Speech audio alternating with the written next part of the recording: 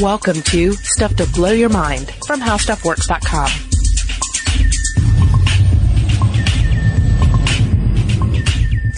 Hey, welcome to Stuff to Blow Your Mind. My name is Robert Lamb. Julie Douglas, my co-host, is on a well-deserved vacation this week, so I thought, hey, why don't I invite the guys from Stuff They Don't Want You to Know over, and we'll talk about some shadow people. So, hey guys, how's it going?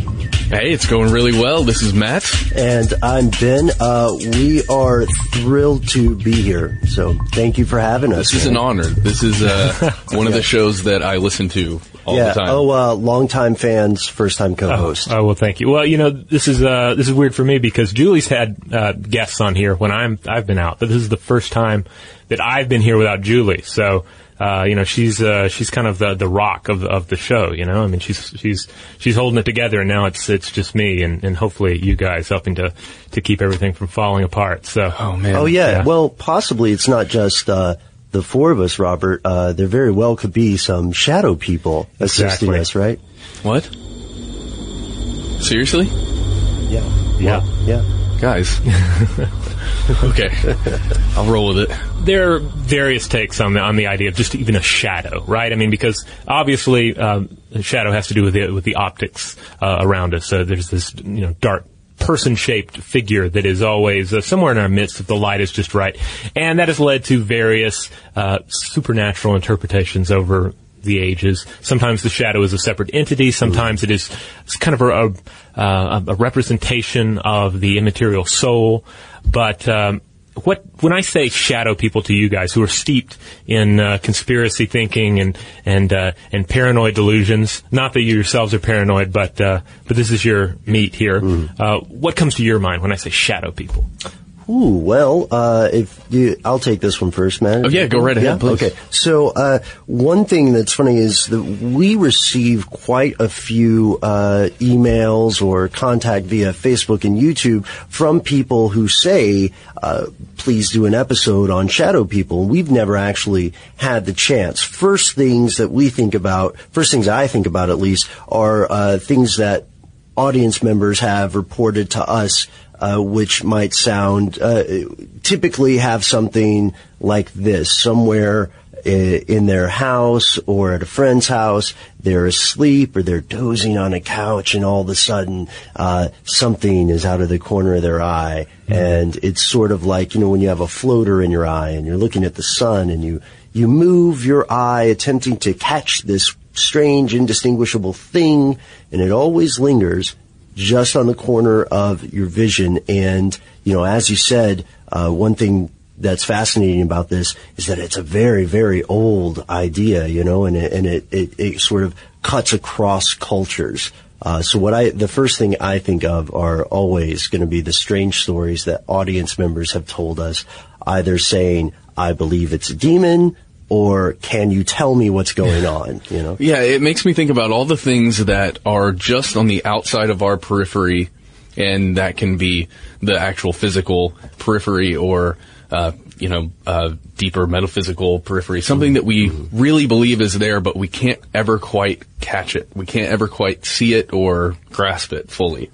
Yeah, I mean, because we're hardwired to pick up on that stuff. I mean, that's just part of our survival instinct. If there's something that we can't quite see that's kind of hanging out just at the edge of our vision, of course that's going to elect some shock or fear, or at least it's going to, you're going to start asking questions in your head. Now, these individuals who write in about shadow people, it tends to be a negative interpretation or a fearful interpretation. Generally, yes. Yeah, I haven't seen a positive, hanging out with my shadow people last weekend. It was pretty great. We played cards. Who knows? Maybe we'll get that letter via Stuff to Blow Your Mind after this. Maybe so. Maybe we're giving shadow people a bad name. Oh. But yeah, in general, we have the people who do report that kind of stuff or ask us about it want to follow up to figure out some explanation because they are fearful of it, because it's not a positive experience. Now, one version of the shadow person that I found when I was poking around in some folklore books was the idea of Mr. Nobody.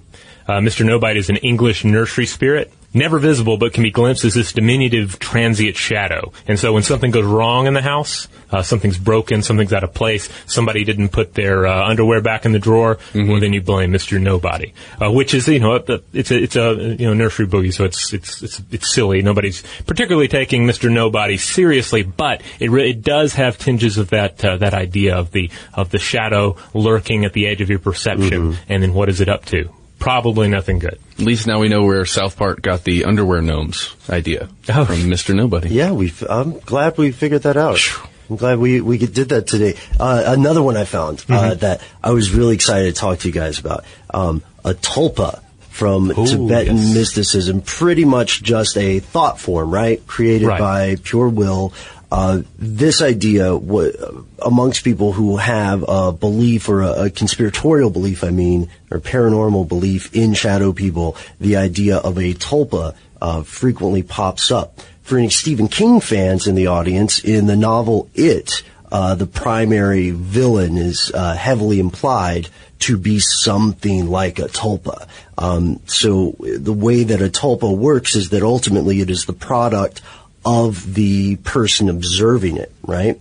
Which has all sorts of interesting correlations in an age where we have access to more modern interpretations, a better understanding of psychology and physics and biology. But it's fascinating to think that this belief in some kind of boogeyman that we create due to our thoughts could dovetail so nicely. That's the best thing I could find. Nice. Yeah, if I remember correctly with the tulpa, it's really steeped in this idea that if we believe in something and we believe in it hard enough, we can actually bring this manifestation, this entity out of the thought world, out of the dream world, and into the real world, which has some interesting connotations with some stuff we're going to discuss later. But I can definitely see where if there are sort of shadows to perceive in the corners of our perception, and if you are trying to drag something out of the immaterial, out of the world of dream and thought, that you might easily pick up on those things, because you're not only susceptible to these shadows, but you're seeking them out, right?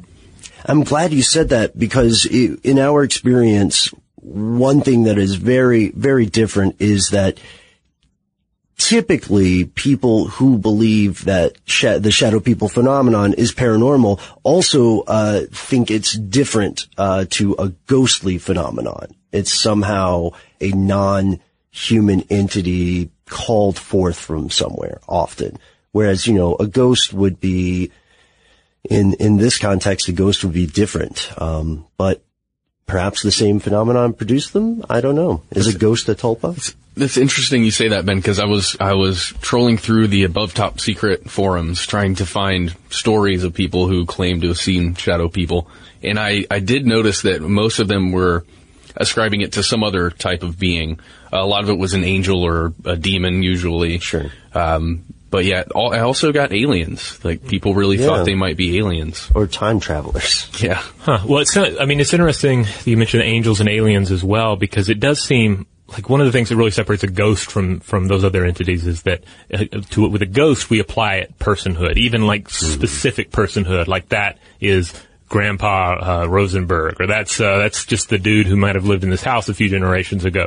But an alien is just, they're all aliens to us. We don't really know these guys and gals. Likewise, angels, yes, you do have specific angels in your religions and mythologies, but for the most part, we don't get to know them. They're unknowable beings.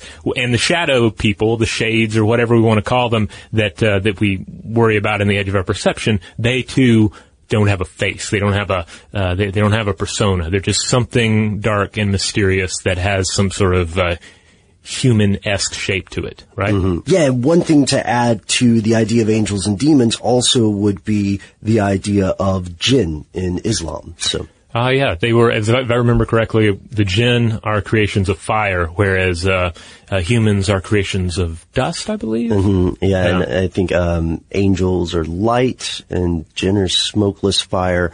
But this concept, one thing that's really interesting here is that what we're finding is a million interpretations. I'm being hyperbolic, but a bunch of interpretations at the very least of something that could be the same thing, or at least has quite a few similarities. So.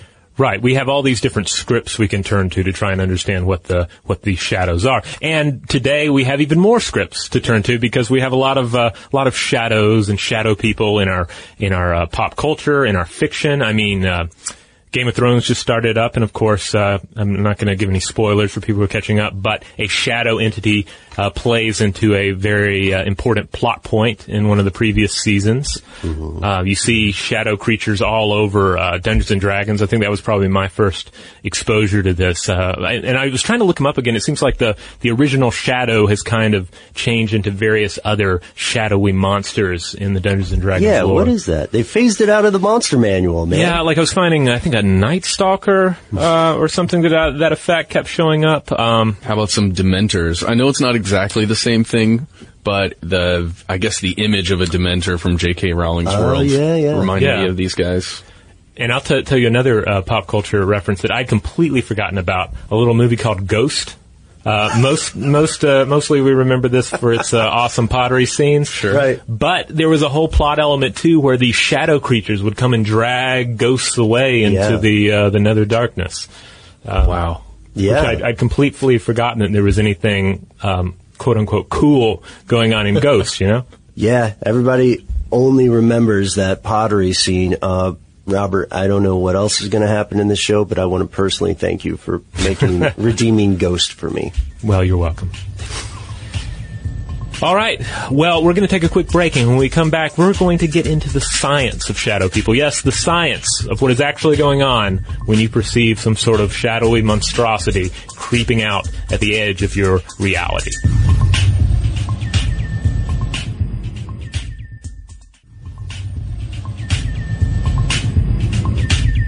All right, we're back. Now, you guys deal with paranormal experience a lot on your show. Now, for new listeners, for people who maybe aren't as familiar with stuff they don't want you to know, where do you guys stand when it comes to skepticism, when it comes to scientific explanations of perceived paranormal events, and the magic and mystery of paranormal events? Okay, for me, it's all about the want to believe. I currently don't believe in much of it personally. However, I have a deep desire to not only understand, but to explore those outer reaches, like we were talking about earlier. For paranormal experience, if we're talking about shadow people, I think, as we will find very shortly, that we can explain much of the phenomena. If we go a little deeper towards alien abductions and some of that stuff, I tend to lean a little bit more towards the possibilities of it being true. But I would say 2 out of 10. Okay, that's fair. How about you, Ben? So Matt and I often have similar conversations like this. When it comes to the paranormal specifically, it's very important, I think, to remember that human understanding is in a continual state of progress. And many of the things that once upon a time were miracles or curses later became something that we could understand through our current framework of science. I don't think that makes any of those things any less terrifying or any more amazing because it's all kind of it's all kind of like a magic trick or learning the behind the scenes of someone writing your favorite story. Is it possible that we will run into phenomena that can just never be explained?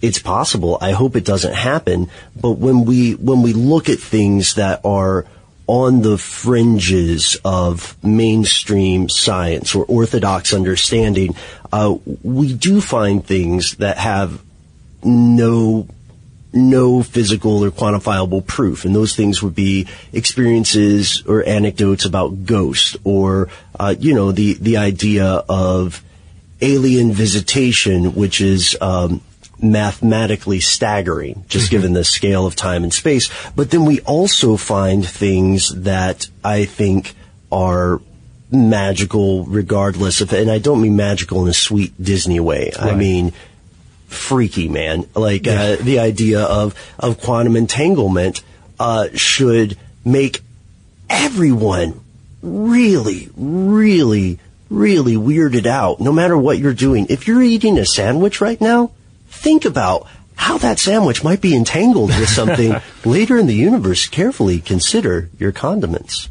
You know, there was a guy in New York that for a while, maybe he's still doing it, who was offering quantum entanglement marriage ceremonies.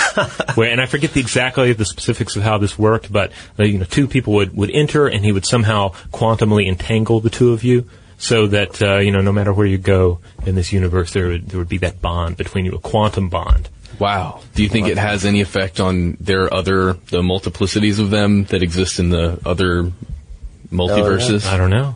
I don't know how it affects quantum divorce rates either. But yeah, I'm sure you can pay extra, right, for a service there. But yeah, so that's the point. Is that typically I think there's often a false dichotomy in some realms of the conspiracy world between a conspiracy theorist and a skeptic, because really what we should only be talking about is critical thinking. And the fact of the matter is, with the vast majority of paranormal phenomenon, the stuff that has been closely examined has often been explained, just not in a way that is perhaps as exciting or as sexy as some people would want it to be.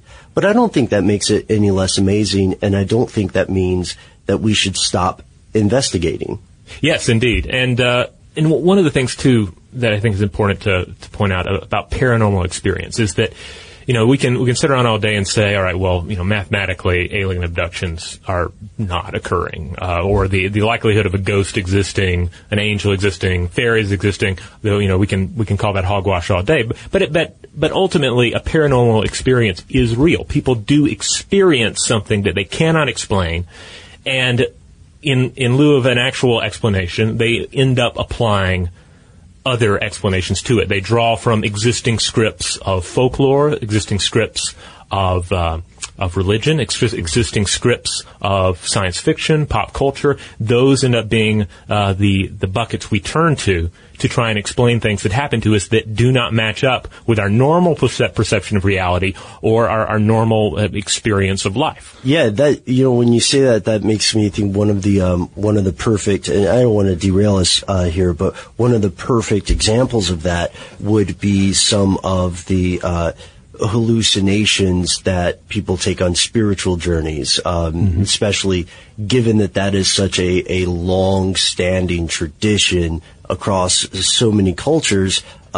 One thing that we have always found, we being the human race entire, is that those experiences, regardless of how somebody might examine neurochemistry or attempt to, quote unquote, debunk the nature of whatever that spirit journey is, these people do have legitimate and valid experiences.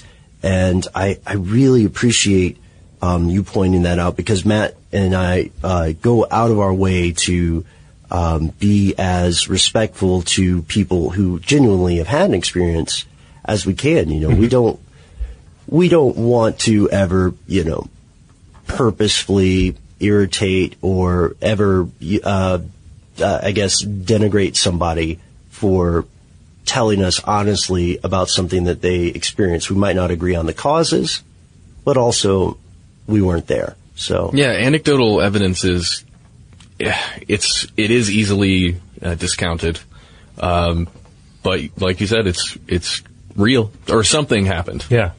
Now, one example of certainly paranormal experience, right here in the room, Noel, our normal producer, is out on vacation as well, or something like vacation. I'm not sure. I'm not getting into his business.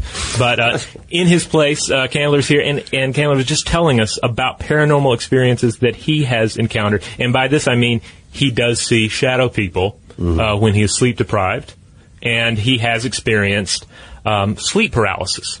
So just to refresh, sleep paralysis is all about what does our body do while we're dreaming? Ultimately, the idea is that when the body shuts down for sleep, the muscles are going on kind of a lockdown, because in your dream you may be having a karate battle with a dragon, but you don't need your limbs to be having that same battle, because you may have dogs or cats or humans laying around you sleeping. You may have lamps that you don't want destroyed and windows you don't want to plunge through. So sleep paralysis is just the locking down of the muscles is there to keep things from getting crazy. However, sometimes things get out of sync a bit, and in sleep paralysis, what happens is that you wake up. The conscious mind is waking up from slumber and from dream, but the body is not unlocked yet. So you're waking up into a locked body, and you're not completely awake either, as we'll discuss in a bit. These phases of moving into and out of sleep are the perfect zones to see things that are not there, or apply non-rational explanations for things that are there. Exactly. You've been having some pretty crazy hallucinations for the past few hours. If you're experiencing sleep paralysis, you're in a completely another world. You're, like you said, perhaps let's use the dragons example. Okay. So you've been fighting a dragon. You wake up, you're in your bed, but you can't move at all, and you're still seeing like at least a shadow of this dragon form that is still trying to attack you while your body is not functioning. Yeah, if you don't know what sleep paralysis is, this is the most terrifying moment in your entire life. And it just made me think about all of the people that experienced this before we had the tool of science, and to be able to look at this and figure out exactly what it is. And there were something that you had written about before in your Monsters of the Week were several. The first one was nightmares about this. Can you explain that just slightly? Oh, yeah. I mean, the nightmare, the nightmara, it's an idea that you just see in culture after culture after culture, and it's the idea that you're waking up and there's some oppressive force pressing down on you, just either setting on your chest or just an oppressive force that's keeping you from moving. And you just see it again in culture after culture after culture. Different explanations, slightly different shades of what exactly the entity is, but it's everywhere. And a lot of people who experience sleep paralysis see this thing. It's been called the intruder. It's been called a succubus or an incubus. They have very specific things that they do if it's going to be named an incubus or a succubus. But you wrote in one of your articles or the blog post about how these creatures are mimics, and it made me think about what we're about to go into. The science, at least from this one study that we looked at, about how these things are almost a mimic of ourselves, or a version of ourselves. Indeed. Yes, Matt, mimicry. Robert, mimicry. So clearly Matt and I are big fans of the show. One of the things that we find fascinating about human experience in general, or the way human beings participate in the outside world, is that our entire species has this compulsion to classify, to anthropomorphize, to make a coherent picture from the Rorschach blot. So it's strange to me when we hear stories of people saying, I saw this mysterious figure, and it's always, humanoid, or at the very least, it's always, in some cultures, it's a specific shade of an animal or something, but it's always a common animal too. And I think it's interesting because it says a lot about the way our brains deliver this sort of sensory information to us.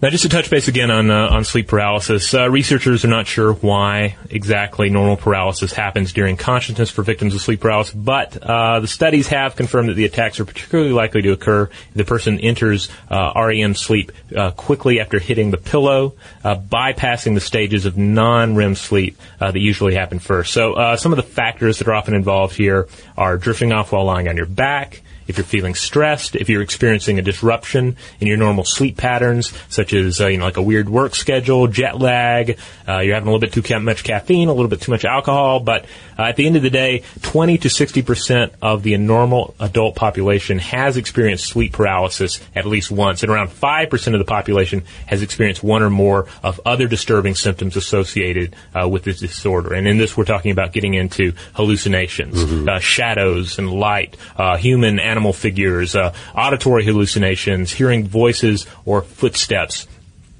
and even that strong sense of a presence, something menacing, or even kinesthetic sensations, such as the feeling of being dragged out of bed, or vibrating, flying, falling, which again, all of these things can easily play into a fantastic interpretation involving demons soaring through the air and taking you off to some Sabbath on the other side of the hill, or aliens taking you up and probing you.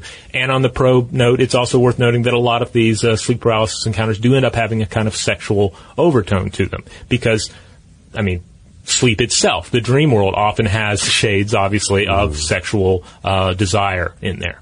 And seen as the human brain in the state of sleep is still relatively mysterious in some fronts, it makes sense that we don't completely understand what triggers this a rhythmic cycle or synchronization between the conscious mind and the human body, but we also know that the human mind is not dichotomous when it comes to waking and sleeping, right? There's sort of a spectrum, and we all kind of slide along it on our way to sleep and then our way to hitting the snooze button again.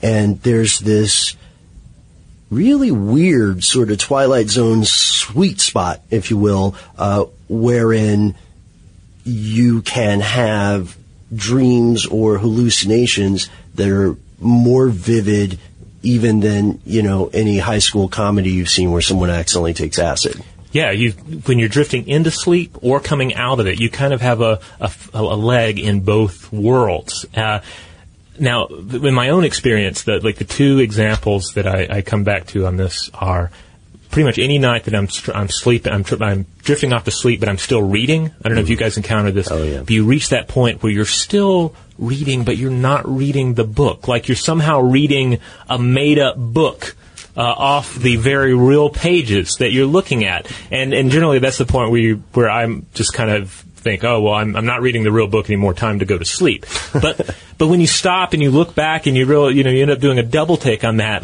that is a cue that there is this very weird Twilight Zone that you're trouncing through on your way to slumber. Mm-hmm. Have you guys ever gotten I don't know a better way to explain it besides the blue falling hallucination of, it's just kind of blue light that falls in front of your eyes? Do either of you guys wear contacts? Yes. Yes. Okay, so when I sleep without my contacts and I've got extremely close nearsightedness, and sometimes when I wake up and everything is very blurry and I'm still in somewhat of a dream state and I'm just trying to decide whether or not I want to actually get up or not, I will, if I close one eye, I can see this kind of blue falling light. Huh. I guess in the eye that I have closed, but by doing so, it ends up being transferred onto my left eye that is open in this case. And I've been trying to figure out exactly what that is, and it has something to do with this type of hallucination. Mm-hmm. What is it called? These types of hallucinations? All right, there are two different states, two different hallucinations we're talking about here. One is the hypnopompic state. Now, this is the state of consciousness leading out of sleep, and then the opposite, the state leading into sleep, is the hypnagogic state. And in theory, that hypnagogic state, again, you're going to sleep, and so the rational waking mind is trying to make sense of nonlinear dream images and associations. So again, you're you're seeing pages that aren't there, and you're trying to figure out, why am I seeing pages that aren't there? That kind of thing. Meanwhile, the hypnopompic state is the emotional and naive dreaming mind trying to make sense of real-world sights and sounds. So this is where we get this waking dream. So there might be some sort of weird shadow in the room. The light is strange on the ceiling. We hear the sound of the cat scratching on something, and we still have that crazy, open dream mind that's trying to make sense of it. The same mind that totally buys into whatever fantastic, crazy dream you're having. Of course I'm fighting a dragon. That's just what I do. That mind is suddenly trying to figure out what the cat is doing under the bed. Maybe it's a dragon, right? Yeah, fantastic. And then that's perfect, because we can make a few examples here that will be clearly understandable to anyone who has missed their alarm clock a couple of times. You guys, if you're listening, you've probably had this moment where you're in a dream and then there's a fire alarm somewhere in the distance, or a car alarm, or if you use a ringtone on your cell phone, all of a sudden your strange dream with your old high school buddy, and I don't know, Vladimir Putin, whatever, something topical. Sure. All of a sudden this ringtone you love comes on, and you and your high school chum and Vladimir Putin are dancing to Every Day I'm Hustling, and then you wake up, which I assume is someone's ringtone, and then you wake up and you realize, oh, it was all a dream. These things happening in the outside world went through this internal script that I had that might have been influenced by historical older scripts, religious scripts, folkloric stuff. And to me, that's fascinating, because when I fall asleep with a radio on or something like that, Robert, I recently got a dog, and the dog makes noises that my sleeping mind is not used to. Right, because you're a new dog owner, right? You've right, been yeah. a cat person up until now. Yeah, and I've had a lot. It turns out the dog snores, so I've actually had a couple sleeping dragon dreams. Nice. And then waking up and finding out that, thank God, it's just a puppy and not Smaug. I have a very clear memory from when I was like a young kid, and definitely at an age where toys are everything. Action figures are everything, and you see these pictures in like the Sears catalog, and you obsess about it. Like I would love to have that Transformer one day, and I distinctly remember waking up from a dream of having some sort of fancy Transformer toy, and seeing it next to me in the bed for this very small amount of time, but enough time to make an impact on me as a child. Now, granted, it's a memory, and we've on this podcast we've talked plenty of times about how many opportunities we have to mess up a dream, especially every time we drag it out of the box. But it had an impact on me, because I saw how there was this possibility for something in a dream to sort of follow you out of the dream for a little bit before it scampers back into the subconscious. That is a beautiful and terrifying thought. Yeah, well, that's the thing. It is. It's beautiful and terrifying, just like all these various interpretations of the paranormal. Yeah. Yeah, and when we're talking about shadow people, it's fairly apparent that, this falling into waking and sleeping and the weird twilight zone between those 2 points, it's fairly apparent that this is a very old thing, and that what we call shadow people today in the age of the internet have been called many other things, and often behaving in some of the same ways. But we have an advantage that was won through bloody centuries of experimentation and breaking ethics. We know a little bit more about the human brain, right? And you sent us some fascinating information regarding kind of a look behind the curtain, explaining that feeling of a presence, right? Yeah. It's a really fascinating study. It came out in 2006, a Swiss study published in the journal Nature.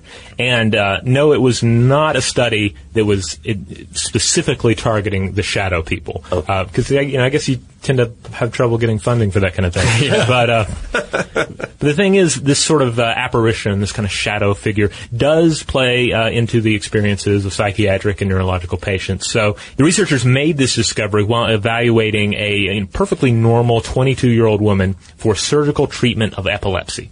And when they electronically stimulated her brain's left temporoparietal junction, or TPJ, they repeatedly gave her the sensation of a lurking shadow man in her presence. She perceived the shadow person as just behind her. She perceived the figure as interfering with her attempts to read a book, like trying to snatch it out of her hands. And when the researchers stimulated her in a seated position, this is the best part for me, she perceived herself to be seated in the entity's lap. And it had its arms around her, and she described this as being an unpleasant feeling. That's really interesting.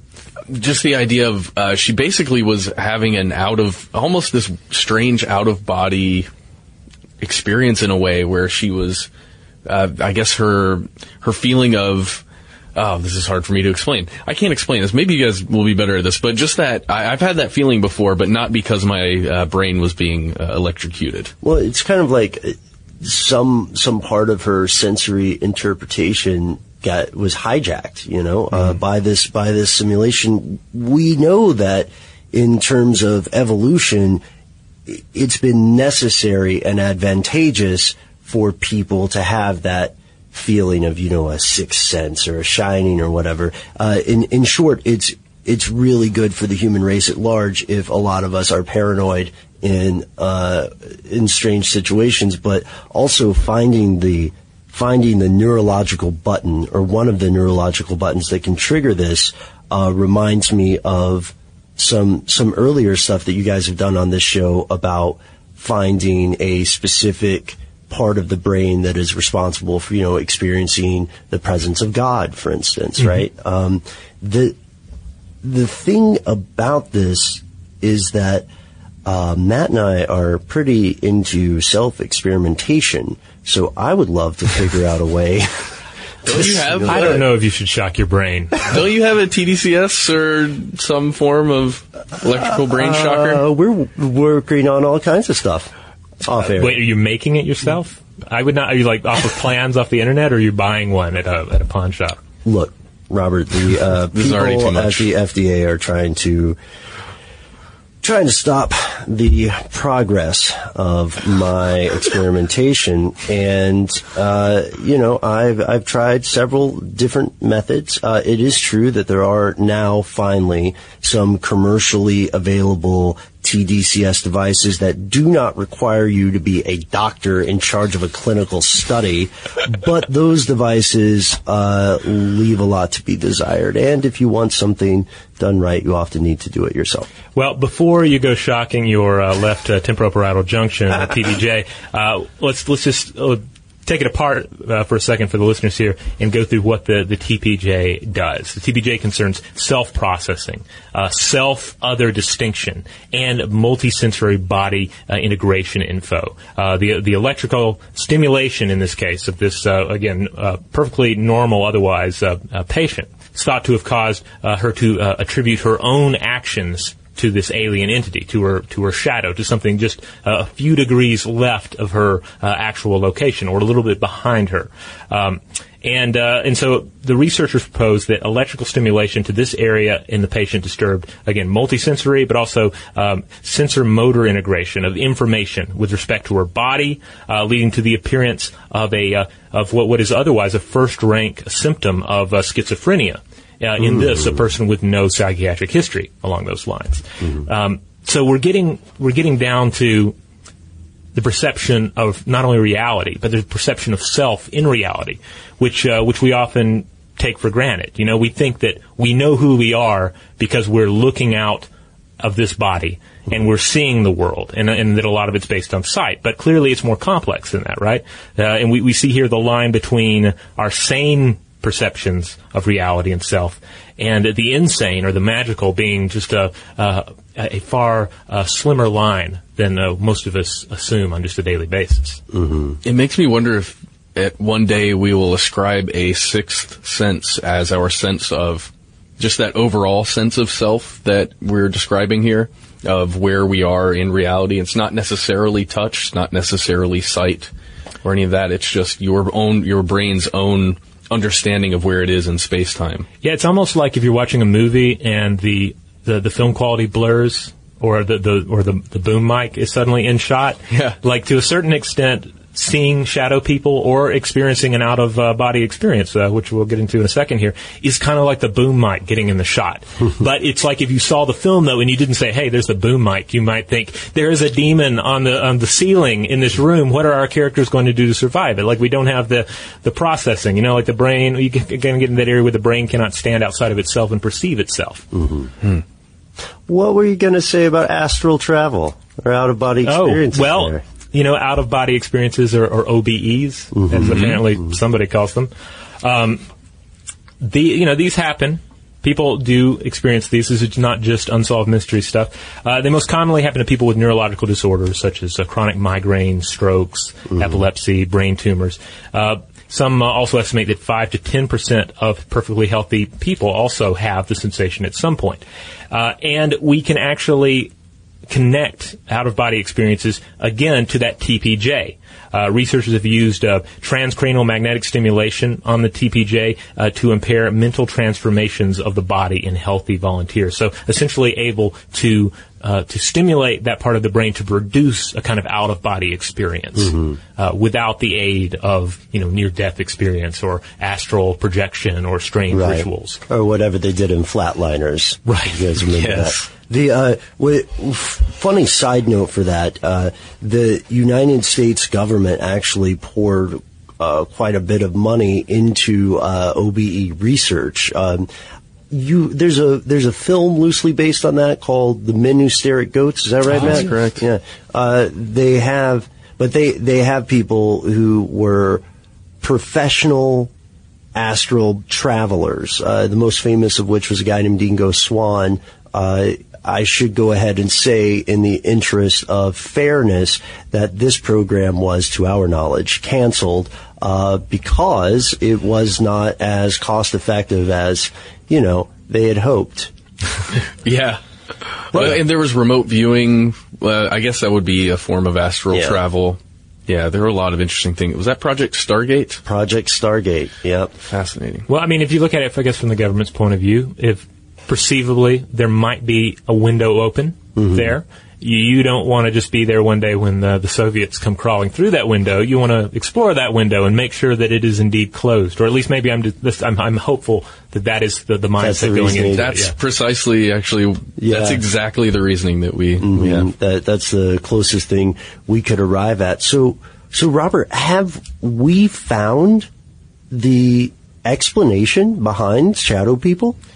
I think so. I think if it's not, again, you get into shadow people, there seems to be varying degrees of it. Like, this is definitely a case where someone is perceiving a very near entity, something that is basically living just a few degrees away from their own body. And I think that we can definitely see with these experiments with the TPJ. Now, when you get into some of the other scenarios where someone's viewing a shadow on the other side of the room, I think maybe we need to turn more towards that realm of sleep paralysis and those waking or plunging into slumber hallucinations. But I think we have some strong ammo here to explain some of the cases and throw a lot of rational thinking at other cases.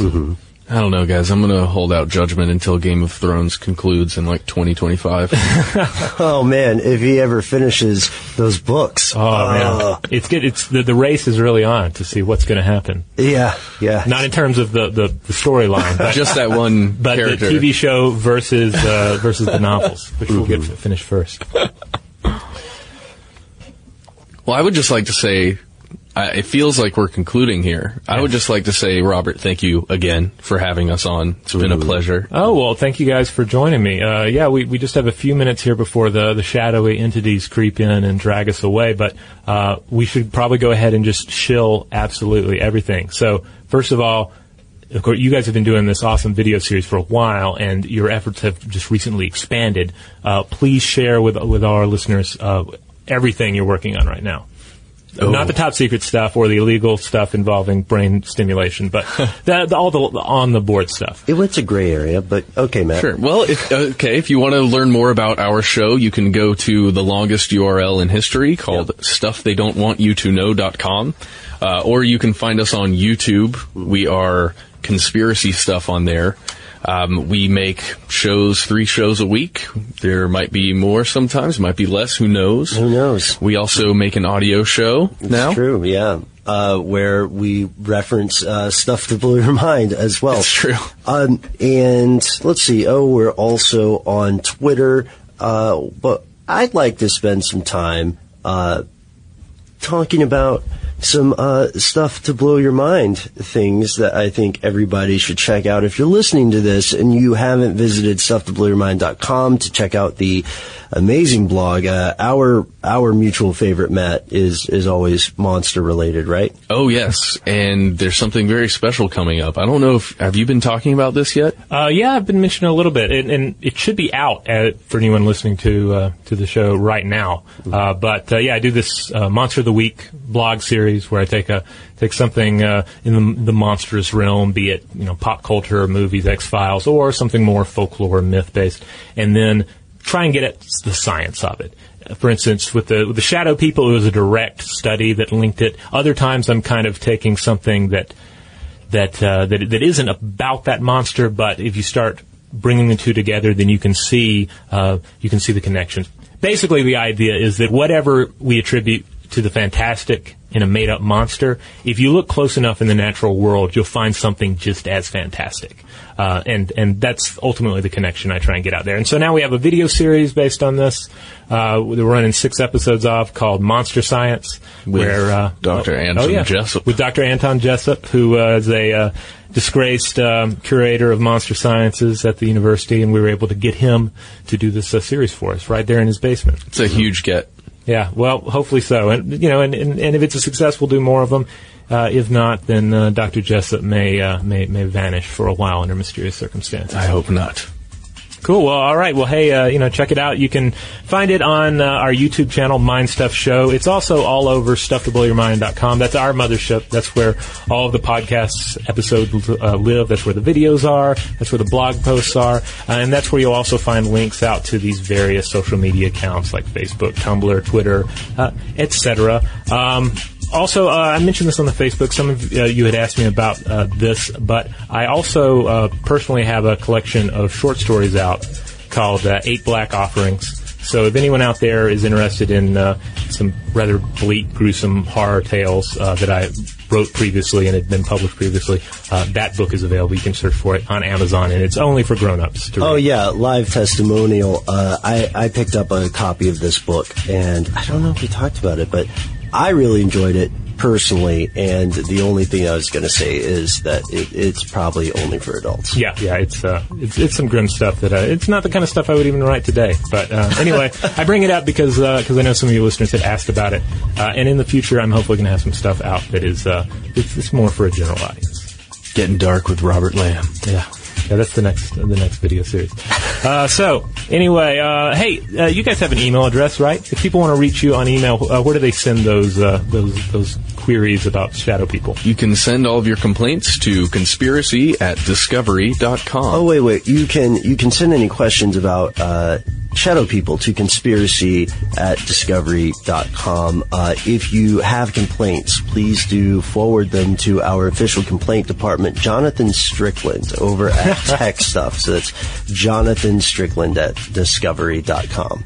Cool. And as always, our email address is blowthemind@discovery.com. For more on this and thousands of other topics, visit howstuffworks.com.